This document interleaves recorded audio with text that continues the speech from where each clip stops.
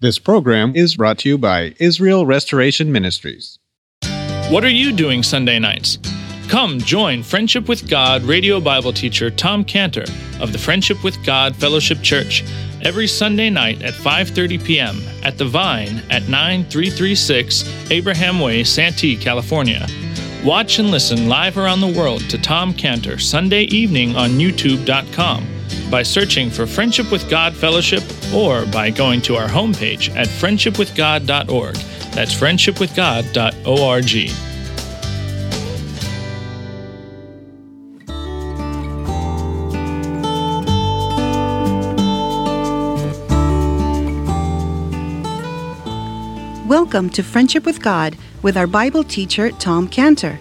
Today's message and previous messages can be listened to or downloaded for free at friendshipwithgod.org.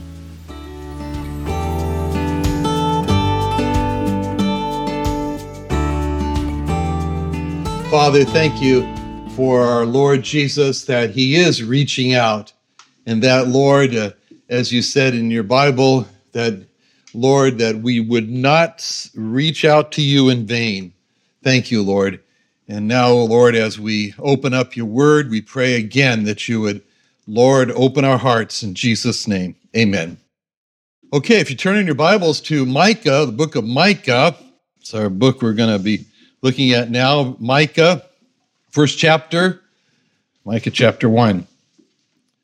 All right, please follow along. Micah. The word of the Lord that came to Micah, the Morasthite, in the days of Jotham, Ahaz, and Hezekiah, kings of Judah, which he saw concerning Samaria and Jerusalem. Hear, all ye people, hearken, O earth, and all that therein is, and let the Lord God be witness against you, the Lord from his holy temple. For behold, the Lord cometh forth out of his place, and will come down and tread upon the high places of the earth. And the mountains shall be molten under him, and the valleys shall be cleft as wax before the fire, and as the waters that are poured down a steep place. For the transgression of Jacob is all this, and for the sins of the house of Israel. What is the transgression of Jacob? Is it not Samaria? And what are the high places of Judah? Are they not Jerusalem? Therefore I will make Samaria as a heap of the field, and as plantings of vineyard, and I will pour down the stones thereof into the valley. And I will discover the foundations thereof, and all the graven images thereof shall be beaten to pieces. And all the hires thereof shall be burned with the fire, and all the idols thereof will I lay desolate. For she gathered it of the hire of an harlot, and they shall return to the hire of an harlot.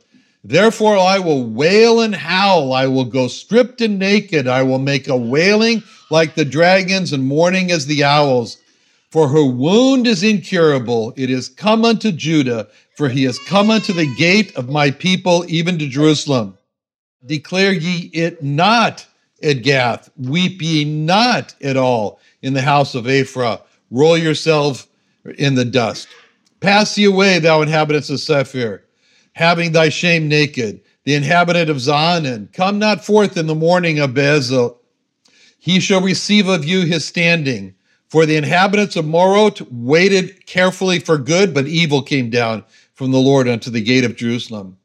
O thou inhabitant of Lachish, bind the chariot to the swift beast. She is a beginning of the sin to the daughter of Zion. For the transgressions of Israel were found in thee.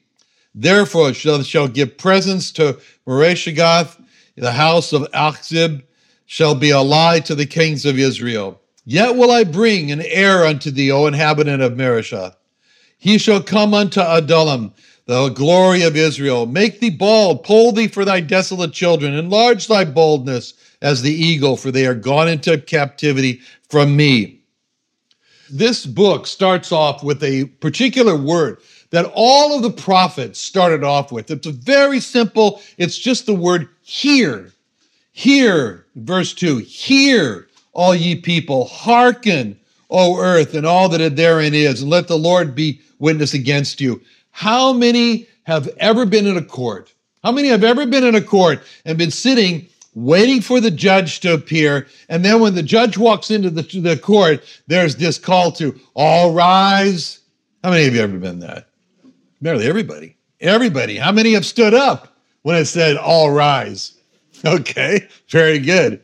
Micah is presenting to us the Bible as the judge, where when the Bible is opened, it's like the judge has entered the room with the call of, all rise. And that's what's being said here when he says, hear all ye people. It's a call to all rise to give respect to the Bible, all rise to submit to the Word of God, all rise to understand that the judge has entered the room.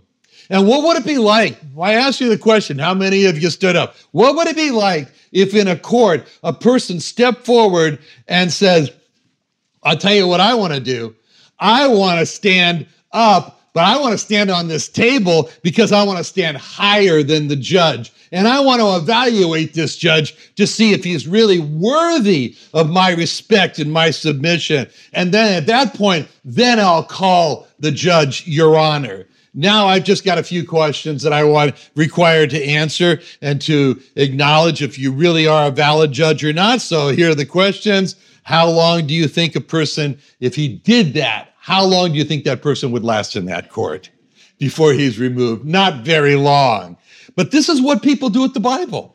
People, when the Bible is open, there's this silent call in the heart of all rise. And some people say, well, I'm going to rise above the Bible and ask some questions. And based on how satisfied I am with the answers, then I'll see if I'm going to honor and respect the Bible and if I'm going to submit to the Bible. But first, why do the accounts of all the Gospels do not agree perfectly in every detail? How many times has the Bible been translated? See, these are just my starters for questions. I'll have more later. So the Bible is not to be evaluated for whether it's or not it's true. It's to be believed by faith and relied on. Man doesn't judge the Bible judges man. So the Lord here in this book is witness against them because they would not hear the word of God. They would not hearken. They turned a deaf ear to God. Now, we've all called a phone number. All of us have called a phone number. I'm not going to ask your hands because I know you all have. And you all hear this right when the call is answered. This call will be recorded. Everybody's heard that, right? And that means that the call is being recorded. That means that what is said to you on that call is being recorded, and what you say on that call is being recorded. And when we hear that, I don't know, we think twice before we speak because we realize the recording is running. And we think to ourselves, kind of like looking at ourselves in the mirror, how am I sounding? You know, and what would I say if that recording was played back and I was asked, why did you say that? You know, I mean, a fool would say, I don't care if there's a record being made.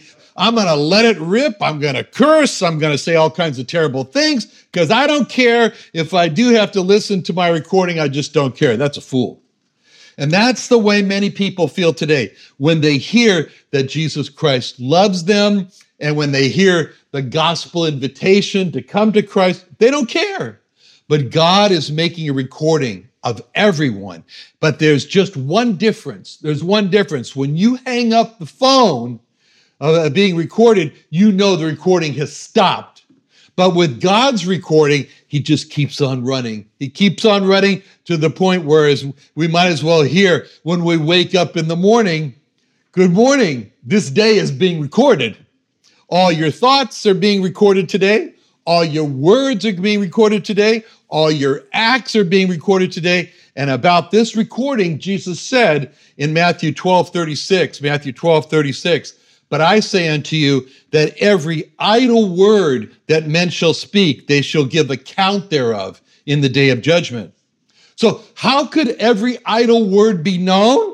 Because every idle word is being recorded along with every idle thought that's being recorded and every idle act that's being recorded. God doesn't have to worry about limited data storage because he has unlimited terabytes of memory. And there's one recording for each person, and that's put into a special folder. There's one recording out of all the recordings for a person. There's one recording for each person that's put into a special folder, and that special will be taken out first. That special folder will be taken out first and will determine a person's ultimate judgment. And those are the recordings in that folder that'll determine whether a person is going to be cast into hell or be welcomed into heaven. And the label on that folder of recordings is response to the gospel. Response to the gospel. Those are the recordings in a person's life of every time the gospel was presented to that person. And those are the recordings of the response to the gospel presentation. Responses of words, responses of thoughts. They're all recorded. And some people just don't care how their responses are, recorded or not. I wonder what would happen if each person sat in a studio and looked at their own responses, the video responses to the gospel. I wonder if that would make them change how they respond to the gospel if instead of being their own actor on the stage of life when they were invited to come to Christ, if they were the observer of themselves and could look at their own response to the invitation to come to Christ. As a matter of fact, Christ spoke a parable about this, a parable about the different excuses that people make to come to Christ. When he likened responding to the invitation to come to Christ to responding to a dinner invitation. And it all boiled down to either they immediately came or they did not immediately come, but instead they had some excuse. They had an excuse that all boiled down to Luke 9:61. Luke 9:61. Let me first go and blank. And there are many different blanks that people use for excuses. And that was the point of the parable that Jesus told in Luke 14:16. Luke 14:16, when he said, then said he unto him, a certain man made a great supper and bade many, and sent his servant at supper time to say to them that were bidden, notice it was at supper time, to say to them that were bidden, come, for all things are now ready. And they all with one consent began to make excuse. The first said unto him, I bought a piece of ground. I must needs go and see it. I pray thee have me excused. And another said, I bought 5 yoke of oxen. I go to prove them. I pray thee have me excused. Another said, I married a wife. Therefore I cannot come. So what Jesus was saying there is that with the many people of the many excuses, they all boiled down to either they immediately accepted such an important invitation as the gospel invitation is to come to Christ. Each person really did believe that his excuse was so unusual, so out of the ordinary, that it merited his response of, no, not now. And then there was the person who said, oh, such a prime land that I bought. I've been waiting all my life to buy this land. It's just become available. I'd be a fool to pass up a chance like this, a chance of a lifetime. I just signed the papers. I haven't even seen the land yet, much less surveyed it.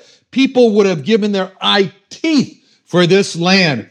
I just want to go. I want to just go and see what I bought. I need to decide what to do with the land. We might build our dream house on it. I don't know. Let me first go check the land and carefully. So I'm sorry, I can't come, but I'll come to your next dinner party. I promise. Jesus, with that response, Jesus says, and he stamps on that recording of that response to the invitation a big no, because he didn't jump at the invitation. And then there was a person who said, I just bought 5 yoke of oxen. Whoa, what can be done with these 5 yoke of oxen? I don't know. I can only imagine the fields that can be plowed, the harvest that's going to be possible. What a pretty penny I can turn with all that produce that's going to come from those 5 oxen. I'll buy more oxen. Pretty soon I'll be the king of here over this. And I can take the initial profits, et cetera, et cetera. He says, I'm going to be rich, very, very rich. Please, please, please, excuse me. I just need to go and see my new oxen, see what they can do. I'll come to your next dinner party, I promise. And Jesus hears that response and he goes, And he takes the recording of that person's response to the invitation and stamps a big no, because he didn't jump at that invitation. And there's a person who responded to the dinner invitation by saying, I just got married. What a wife I got. She's to die for. Such a beauty. Everybody turns their head when she walks down the street, says, who is that? Not only is she beautiful, she's humorous, she tells jokes, she's wonderful, she's smart, she's intelligent. Oh, this is the girl of my dreams. I've waited all my life for this. We need to spend time together. Oh, come to your next party. I promise. And Jesus hears that excuse. He goes, uh-huh. And he marks that recording with a big no, because the person didn't jump at the invitation. And the point that Jesus is making here was that there's one invitation to come to Christ, and people come up with a myriad of excuses for why not now. Oxen, land, wives. I mean, I just heard one just this last week. Just this last week, a good friend of mine, he's 82 years old. He's 82 years old. He had a stroke, and he's walking with a walker. He's getting better, thank God. And so we sat down together, we started talking, and I just said to him, my friend, I said, what I want to know is when you're going to come to Jesus Christ to be saved from your sins. And he said, real soon.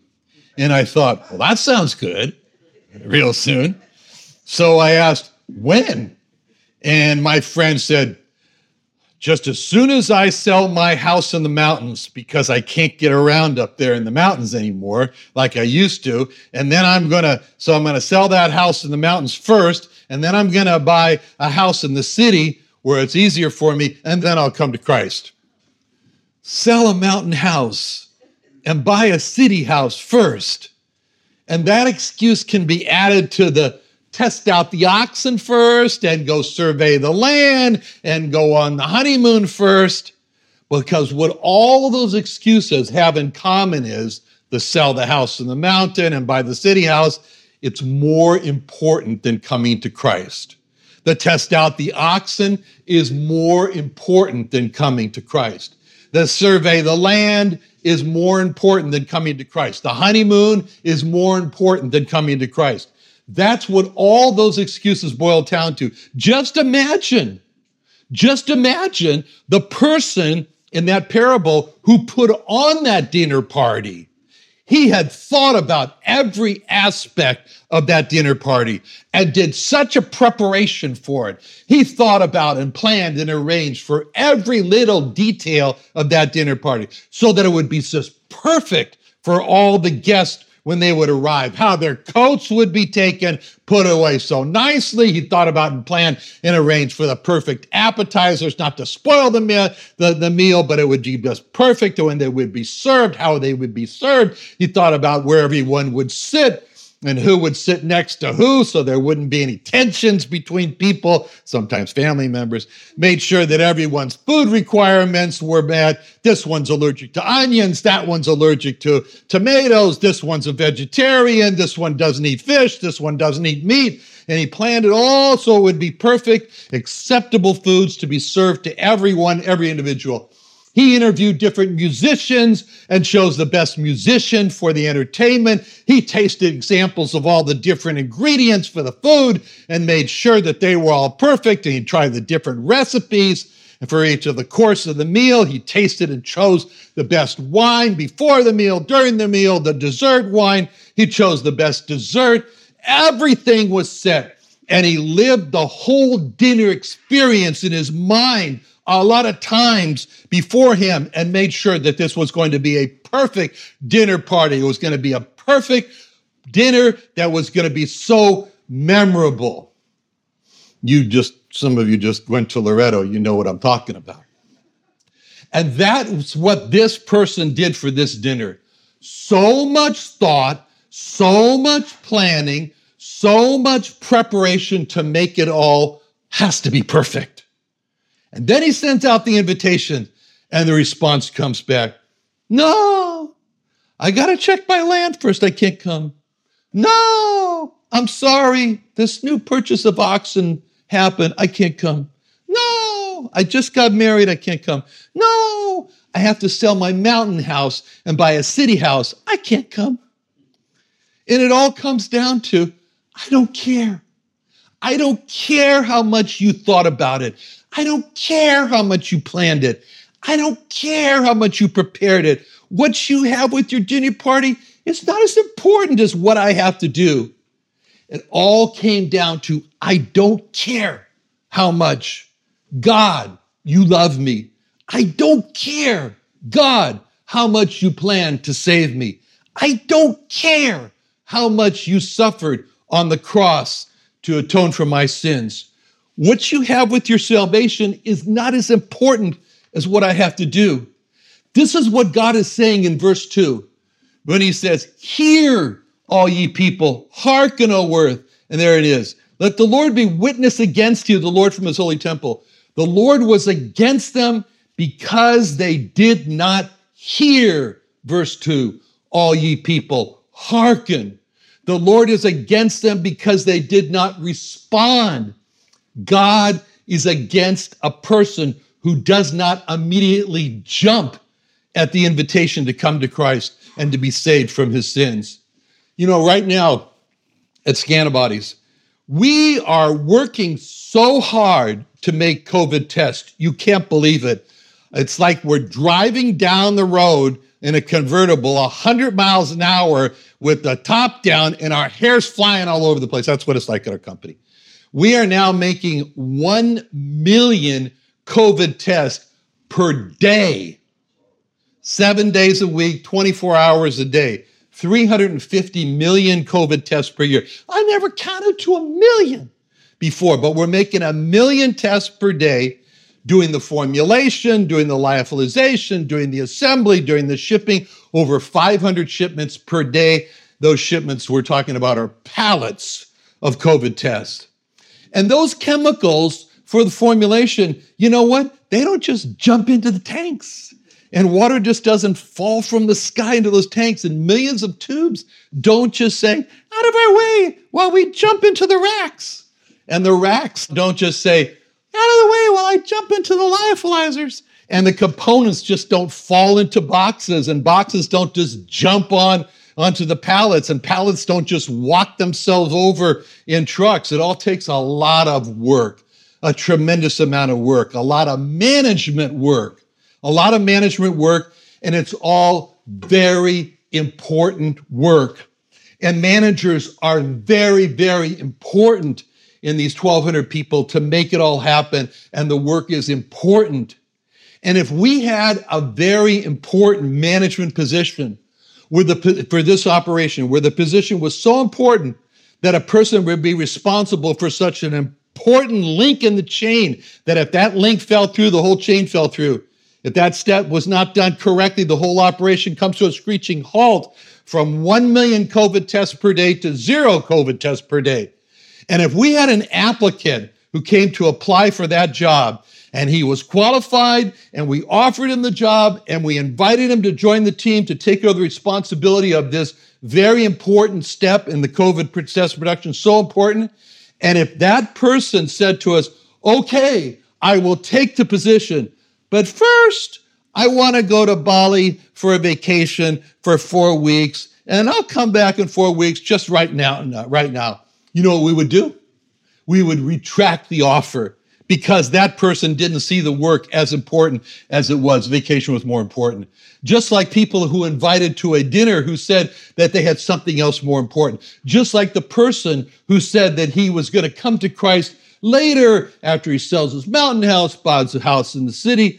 And if we had another person on the other hand, if we had another person who wanted the job, who was qualified, and we said, when can you start? And that person said, how about right now? I put some extra money in the parking meter. I'm good to go now. We would say, you're our man.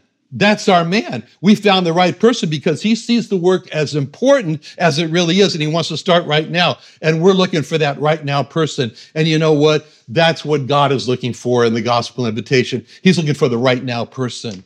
God is looking for the same person who, when the gospel is presented and the invitation is made to come to Christ, that person says, how about right now?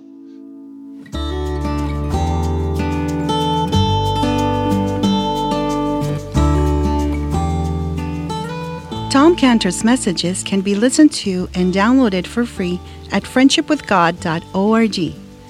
For other free resources, Email us at tomcantor@friendshipwithgod.org or call us at 800-247-3051. Join our live services on YouTube by searching Friendship with God with Tom Cantor every Sunday at 5:30 p.m. Pacific Standard Time.